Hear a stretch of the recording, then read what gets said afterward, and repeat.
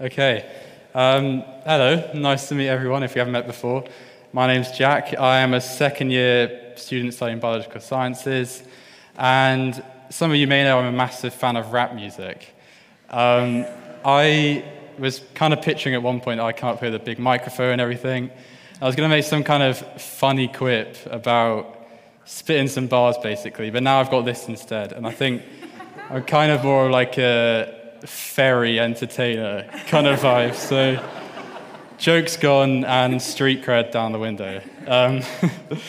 But yeah, so for those of you who weren't here last week, we've just started a new series on Hebrews 11, and essentially this is a chapter in the Bible where it's like a hall of fame, basically. Like we have all these amazing characters that have shown great faith in the past. And so last week Naomi opened with Abraham and Sarah, and this week I'm going to talk about Rahab. So I love Rahab. It's interesting that Freddie mentioned he didn't know much about Rahab. For me, Rahab's always been one of my favorite characters. So I'm really excited to share with you guys why I think this, and hopefully you'll go away thinking the same thing. But mostly, I'm going to be speaking about Joshua chapter 2. So if you have your Bibles with you or you want to read along, I'd recommend getting to that now before... Well, I get there in a minute, but Rahab in Hebrews 11, she's in one verse. It's verse 31. And it says, "By faith, the prostitute Rahab, because she welcomed the spies, was not killed with those who were disobedient."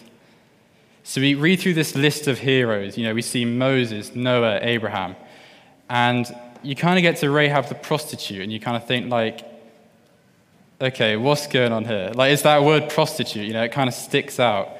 And, you know, in my opinion, in Rahab's character, we see how she's a perfect model of how faith in God's transforming love within our lives sets us free from our past sin so we may become new vessels for his good to work through.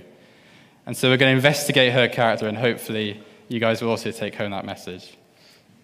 So I'm going to now read to us the original story. It's in Joshua chapter 2. I'm going to read verses 1 through to 11. "Then Joshua, son of Nun, secretly sent 2 spies from Shittim. 'Go, look over the land,' he said, 'especially Jericho.' So they went and entered the house of a prostitute named Rahab and stayed there. The king of Jericho was told, 'Look, some of the Israelites have come here tonight to spy out the land.' So the king of Jericho sent this message to Rahab, 'Bring out the men who came to you and entered your house, because they have come to spy out the whole land.' But the woman had taken the 2 men and hidden them. She said, 'Yes, the men came to me, but I did not know where they had come from. At dusk, when it was time to close the city gate, they left. I don't know which way they went. Go after them quickly, you may catch up with them.' But she had taken them up on the roof and hidden them under the stalks of flax she had laid out on the roof. So the men set out in pursuit of the spies on the road that leads to the fords of the Jordan, and as soon as the pursuers had gone out, the gate was shut. Before the spies lay down for the night, she went up on the roof and said to them, 'I know that the Lord has given you this land, and a great fear of you has fallen on us, so that all who live in this country are melting in fear because of you. We have heard how the Lord dried up the water of the Red Sea for you when you came out of Egypt, and what you did to Sihon and Og, the 2 kings of the Amorites east of the Jordan, whom you completely destroyed. When we heard of it, our hearts melted in fear, and everyone's courage failed because of you. For the Lord your God is God in heaven above and on the earth below.'" Amen. So these Israelite spies, they scout out Jericho, and they take refuge at Rahab's house because she chooses to hide them. And I think it's quite important to stress how big a risk Rahab was taking. So in this time, prostitutes actually acted as spies for the king. So they would have all these travelers come through, and if anyone came who they had some kind of sketchy info or something, it was on the role of the prostitute to share with the king. And if they were found guilty of not doing this, it was actually punishable by death. So Rahab, just dump that there. Rahab, knowing the punishment she could face, she took a massive step of faith towards trusting the God of Israel. And so we see that there in verse 11, don't we? She declares, "The Lord your God is God in heaven above and on earth below." That's like her official step, if you will, declaring herself a woman of God. And so what does she do then? Well, if we read verse 12 and 13, it says, "Now then, please swear to me by the Lord that you will show kindness to my family, because I have shown kindness to you. Give me a sure sign that you will spare the lives of my father, my mother, my brothers and sisters, and all who belong to them, and that you will save us from death." So she turns that faith in God into action. She makes an oath with the spies to protect her, and in return the spies, they climb out her window and flee.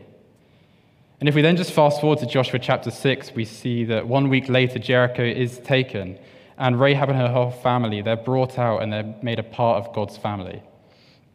So what a real story of redemption for Rahab, It really shows us how strong and powerful God's merciful love is.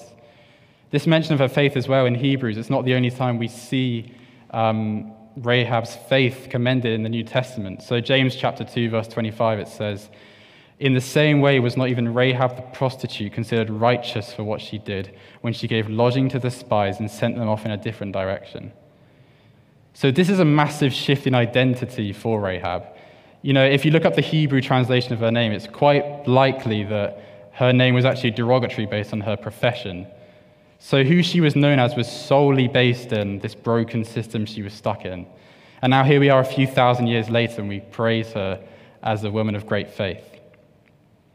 So we learn in this story that there is no limit of God's love for us, and that by entering in relationship with him, we are no longer defined by our past sin, but now by his transforming love. And I think sometimes we just forget how powerful our God is, but Rahab, she shows that she fully understood the power of God's love. She understood that society's view of her wouldn't affect her ability for God to work good through her. And so I just want to dive deeper into what faith in that situation actually looked like for Rahab.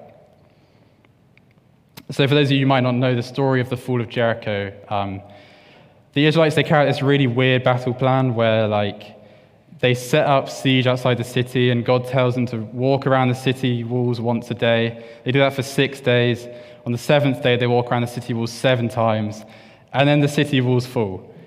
And a verse within this story I really want to highlight is verse 15 of chapter 2, where we're told that Rahab, she lives on the city wall. She has a window because we know the spies fled out of it. So it's very likely that she would have been able to see, basically, the Israelites walking around. And so for a whole week, she's cooped up in this house with her family. And just picture how bizarre that must have looked for her. I have absolutely no knowledge of ancient war tactics, but I highly doubt there were other nations doing this. And, even if there were, Rahab shows such patient and enduring faith to wait out that whole week. She could have climbed the window. We know it's possible, because the spies did it. So for this whole week, this window could well have been some form of temptation right there for her. Either she could have picked a time to flee when the Israelites weren't there, or she could have picked a time when the Israelites were there and tried to join them early. But rather try and make shortcuts in God's plan or rush his plan. She trusted in faith that God's plan would come to fruition no matter how weird the waiting period was. So Rahab, she showed she fully understood that God works to a greater timescale, in that case a week, and that by having faith in what God had called her to do in a day-to-day life, in this case wait, he would use her as a part of that plan.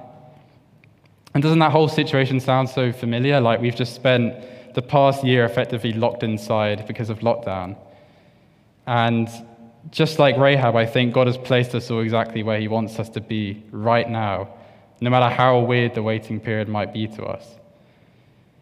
And it is great that lockdown is easing and all, and I think there's also such a pressure on the next few months to be amazing, or this is the time for us to put into practice all that we've been taught over the past years by God.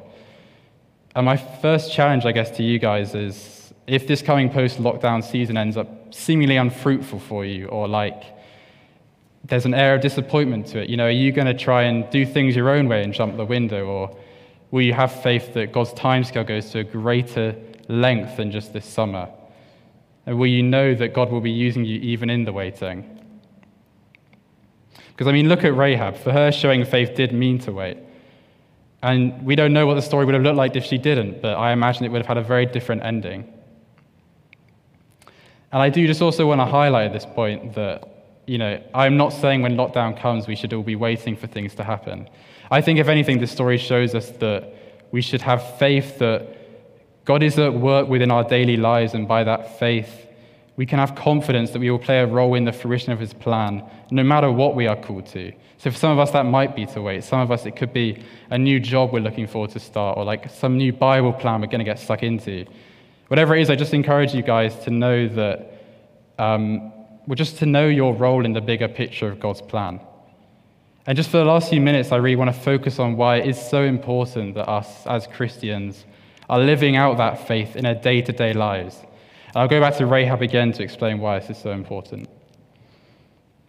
So with Rahab, you ever just kind of question, how is it she even has this much faith? Like, where does it come from? As a Canaanite woman, she would have been in a polytheistic system where, there would have been no Torah, no kind of scripture for her to read about God. And similarly, we know these spies are the first Israelites to enter Jericho. So it's not like someone's come knocking on her door and evangelized to her. Maybe as a prostitute, she'd heard stories from travelers. Or maybe it's just in the reality of God was just apparent in how much fear there was in the city. Either way, the point I'm making is that whoever or whatever witness was made to her, it wasn't something as obvious as just sitting down and having a deep conversation.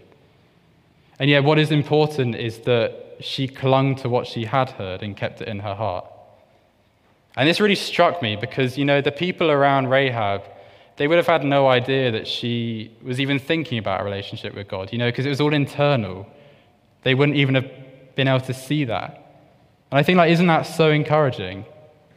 We might witness to our non-Christian friends and think that they're not interested or they're not really hearing anything, God's not present. But this story shows us that firstly, God does meet with people who we might think are out of reach. And secondly, that no matter what we think, it shows our witness does matter. And this really hits close home to me. So many of you will know I became Christian here at Essence in my previous academic year. And had it not been for the strong and faithful witness of the people around me, I probably just wouldn't be stood here. That's the kind of effects that witnessing can have on people. And I know that not every story is like that. So I recently read this book here. I don't know if you can read. It says The God Delusion by Richard Dawkins. Interesting book. Throughout this book, basically, Dawkins tries to discredit God. And I have to say that after reading it, I think around 90% of his arguments are correct, which is probably not what you thought I'd say. But the thing is that he doesn't know God. He spends around 400 pages trying to discredit a God that I don't believe in, and it's just a God that he perceives God to be. And I think what is important is that if for some of our friends it is their wrong perception of God that stops them from stepping towards him, doesn't that highlight even more why we need to be a strong witness? We are commissioned to be messengers and vessels to share that love with people. Because God does love them and cherish them, and they might not know that if they don't see that. And look at Rahab. Her witness was so strong that within that week-long period, her whole family too came to faith. So just to kind of round off with some concluding points, I think, remember that no one can be too far from God, that they're a lost cause. Whether that be in the context of our friends or even ourselves, this, story of Rahab shows us that we are no longer defined by our past sins, but now by God's love. And so I encourage you all, whether it be in witnessing or just in something else you feel called to, just know that you are playing a bigger role in God's bigger picture. And I think if anyone needs a final encouragement that you are always playing a role in that, whether or not it may seem weird or strange, I just encourage you guys to look at Matthew chapter 1, verse 5, because you'll see there the genealogy of Jesus, and who is there but none other than Rahab herself. Now, Rahab certainly never knew that she would play a role in the bloodline of the person Jesus would send, or God would send to save humanity. So I just kind of pose for you guys, imagine the kinds of plans God might have for you if you share that same faith she did. Thank you.